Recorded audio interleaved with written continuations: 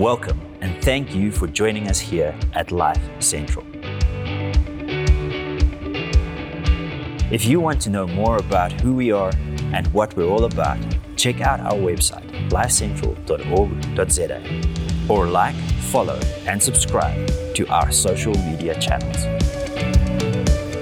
We hope this message speaks into your life and that you will find meaning and purpose through it, guiding you through your daily life.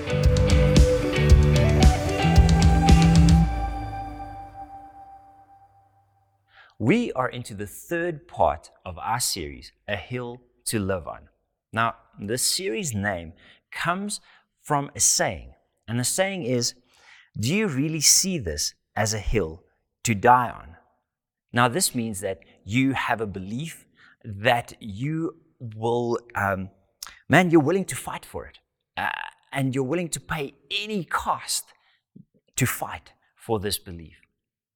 Now, Jesus had a bit of a different approach, and he challenges us in Matthew 5 and verse 14. And he says, you are the light of the world, like a city on a hilltop that cannot be hidden. You see, Jesus says that we have a hill to live on rather than a hill to die on. And so from there, the name for this series. Now, a hill to live on speaks into a question that is at the core of every single one of us. And it is a question of legacy. Leo Tolstoy wrote this: my question, that which at the age of 50 brought me to the verge of suicide, was the simplest of questions. Laying in the soul of every man, a question without an answer to which one cannot live. It was, what will come of what I am doing today or tomorrow? What will come of my whole life? Why should I live? Why wish for anything or do anything? It can also be expressed thus: is there any meaning in my life that the inevitable death awaiting me does not destroy? Tolstoy is truly wrestling this question of lasting legacy, something that is passed on, something that lives on way beyond our time here on earth. Now, legacy can take a few forms. It can be money, it can be assets, but more often than not, legacy comes from one's character, from one's reputation, or the life that you lived. And this kind of legacy is a legacy of faith or ethics. And if we put all those words together, and we need one word to describe all of them, it's a legacy of values. Because these values actually leave people something to look at, something to inspire them. It treads deep paths for them to follow in and for them to go further than what we ever have gone, because they could follow in those good paths. You see, Paul writes to his apprentice Timothy, and he says the following: I remember your genuine faith, for you share the faith that first filled your grandmother Lois and your mother Eunice, and I know that the same faith continues strong in you.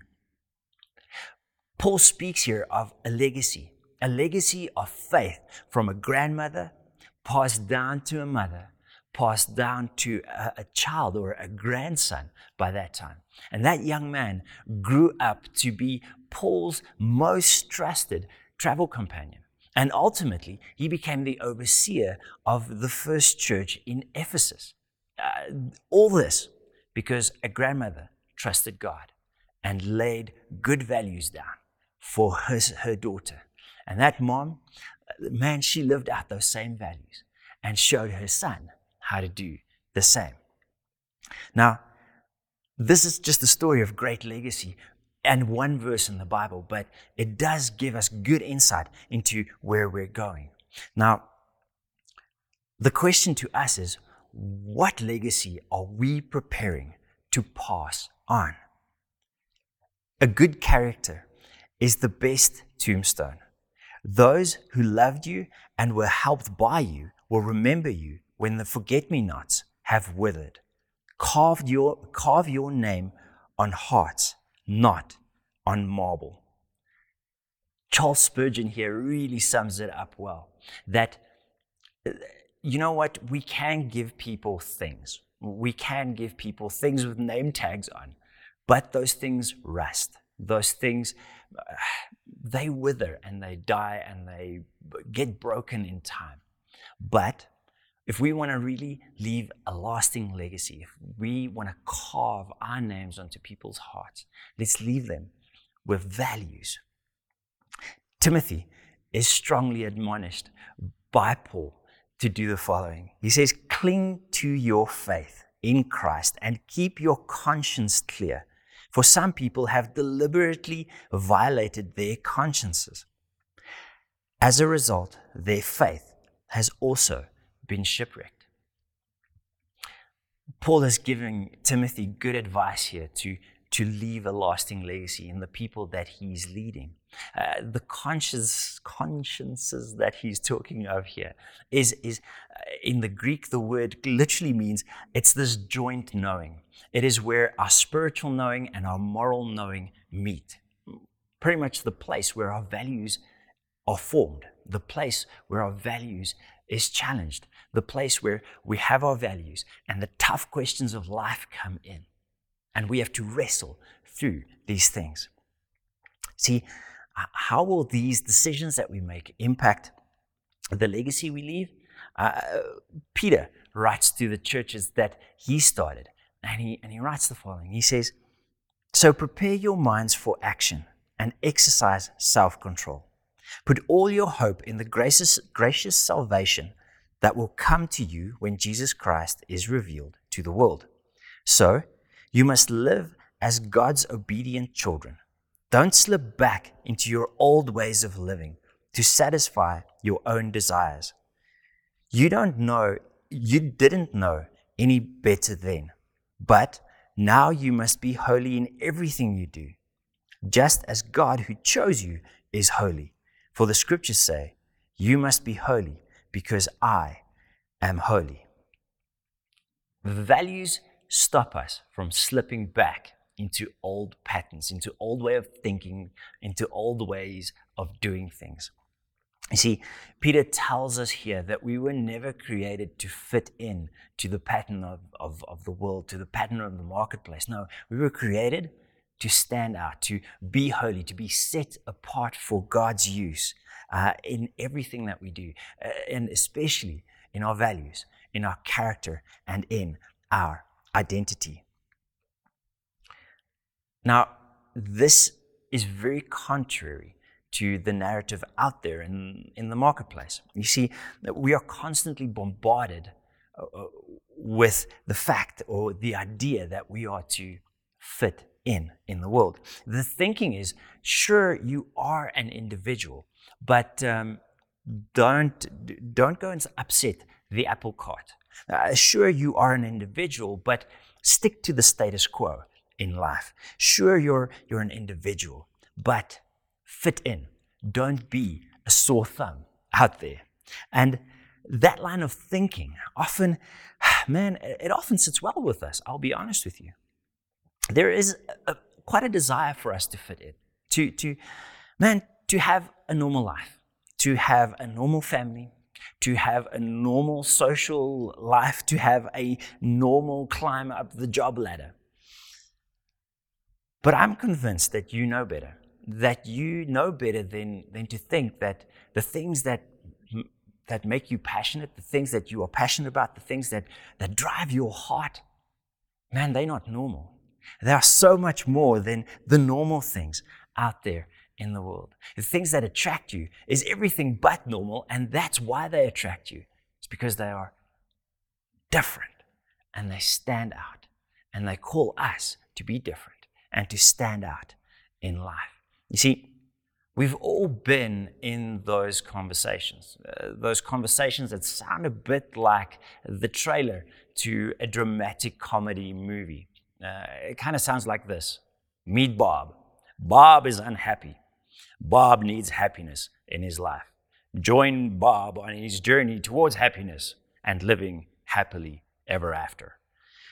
I don't know that our highest calling is our happiness. In fact, I'm convinced that God's highest call for us is not our happiness. Now, that might come as a shock to most of us, but the point here is that so often we get sold this lie that God just wants us to be happy. And that lie gets us into a line of thinking where we become willing to violate our values for the happiness that is out there for us. And this is very, very dangerous. You see, we come up with these interesting justifications in those moments. I like to call them happiness justifications. They're really not good for us. We start thinking that since I'm not happy, I'm allowed to do something that would otherwise be wrong so that I can be happy again. Now, things are difficult in your marriage. I'm not happy in my marriage, so I can just leave. Surely she's not that happy either. Look at her. She doesn't seem happy. Maybe it will make us both happy if we just give up and leave. You see, God's highest call for us is not our happiness, but our holiness. I want this thing. I can't afford this thing, but, having this thing will really make me happy. It might even, make my wife happy when I have this thing that I can't afford and shouldn't have because I don't have the money for it. So let me make, a little bit of debt that I can't afford to afford this thing that I'm not supposed to afford because it's going to make me happy. You see how these happiness justifications gets us into all kinds of trouble. It's young people in a relationship who realize that, there's some things that, man, you really want to do, but everybody's telling you that you should wait till you're married to do these things. But man, it's going to make us really happy. And I know, like all this, everybody has something to say about it. Everybody has an opinion about it. But even God will be happy because we're practically married in His eyes. Happiness justifications, violating our values to have happiness for a moment. And that happiness is not guaranteed to last at all. The problem is when we think that God's call for us is our happiness, we start getting into this idea that, man, we don't have to live for the big picture. That discomfort, delay, that risk, and even suffering cannot be part of God's plan for us. And so we do our best to avoid those kind of things. We, without knowing it, we start idolizing the idea that comfort, money, pleasure, and things are God's highest call for us, are God's highest hope for us. And we deserve those kind of things. And once again, it slips us into a place where we start to become willing to violate our values to have happiness. And that's not a good place for you or for me to live. See, this rabbit hole gets me to a place where I believe God exists to serve me, where I believe God exists to make me happy. And that is not why God exists. No, that's why we exist. We exist to make God known. We exist to serve God. We exist to make God happy, not the other way around. And our highest calling is to holiness. And that sets us apart from the rest of the world, to please God. Our highest calling, is not to feel good in the current moment. No, our highest call is to choose His best for ourselves over and over and over again. And His best, man, His best echoes on in eternity. Those decisions we make that are tough in the moment echoes on into eternity and leaves a lasting legacy. Not because we're better than anybody else, no, but because we've honored God, we get to have that kind of legacy. There is a joy in serving God, in living out those values. There is a purpose in it. There is a calling in it that goes so far beyond what we see here today, that goes so far beyond the happiness that this life has for us. Now, it will be a lie from me to tell you that choosing these values over and over and over again is easy. It's simple. You know what? It's going to be a breeze for you.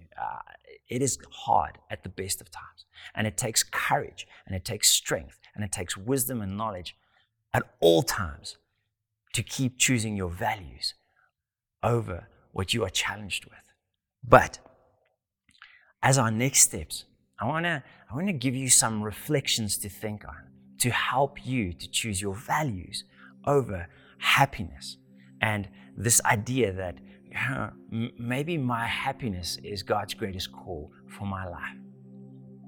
Let me help you with them. The first is, which 3 areas am I most tempted to fit in? Is it in business? Are you constantly at work being challenged to fit into a place where your values just go, no ways, we can't do this? Is it in a family matter where your family is constantly challenging you to fit into a certain idea or to fit into a certain mold, where your values just go, no, this is not the best for you? Is it in some relationship? Is it in school? Is it socially, where you continually challenged to fit in rather than to stand out, to be that city on a hill? The next question is, when was a time that I put my happiness above God's call for holiness? The question is pretty much this: when were you last disappointed in yourself? When was the last time you looked at yourself and went, you know what, I'm better than this. What am I doing here? Remember that time and reflect on that time. The next question is this: what are the biggest ways that I'm different from the world? In which areas are you already standing out? In which areas are your values already shining through and other people are seeing it and you are starting to leave a lasting legacy in those lives? The last question is, where is God challenging me to be different? Where is my opportunity for growth? What does God have his finger on in my life at this stage, so that I can go, Lord, I need to trust you in this. It's challenging, it's tough, but Lord, I'm going to trust you, and I'm going to know that you are giving me the strength and the wisdom and the knowledge and the insight to be the person that you have called me to be in this moment. Now, these questions are not here to modify your behavior, to make you a good Christian boy or a good Christian girl. No. Now, these questions are aimed at our transformation, at us stepping into what God has for us, into his best for your life and his best for my life. When it's hard, I want to say to you that you can do hard things, because leaving a legacy greater than what you can ever imagine is God's call for you, and it's God's call for me. And he is with us every single step of the way. And when we doubt that, hear this verse. For you know that God paid a ransom to save you from the empty life you inherited from your ancestors. And it was not paid with mere gold or silver, which lose their value. It was the precious blood of Christ, the sinless, spotless Lamb of God. Father God, I thank you for the legacy you have left for us, Lord, to find freedom, to find life. Lord, I thank you that we can trust that legacy, that we can trust your character. And Lord, I thank you that you've called us to stand out, to be holy, to be set apart. And Lord, I want to thank you, Lord, that you give us the strength, you give us the wisdom, you give us the insight, Lord, to every single day choose those values, to choose you over momentary happiness, Lord. When that gets challenged, Lord, may I ask, Lord, that you come and you help us, Lord. Make us aware of those challenges, Lord, where in the past it was so easy to just glance over them. Lord, will you now make us aware of them, that we might every day step a little bit closer to being holy as our Father in heaven is holy. We pray all of this in Jesus' name. Amen. Thank you so much for joining us for this, the third part of our A Hill to Live On series. Join us next week for the last of the series. Have a wonderful week. Thank you for listening in to the Life Central podcast today. If you would like to get connected or get involved, follow us on social media or visit our website, lifecentral.org.za. We hope you join us here again next week.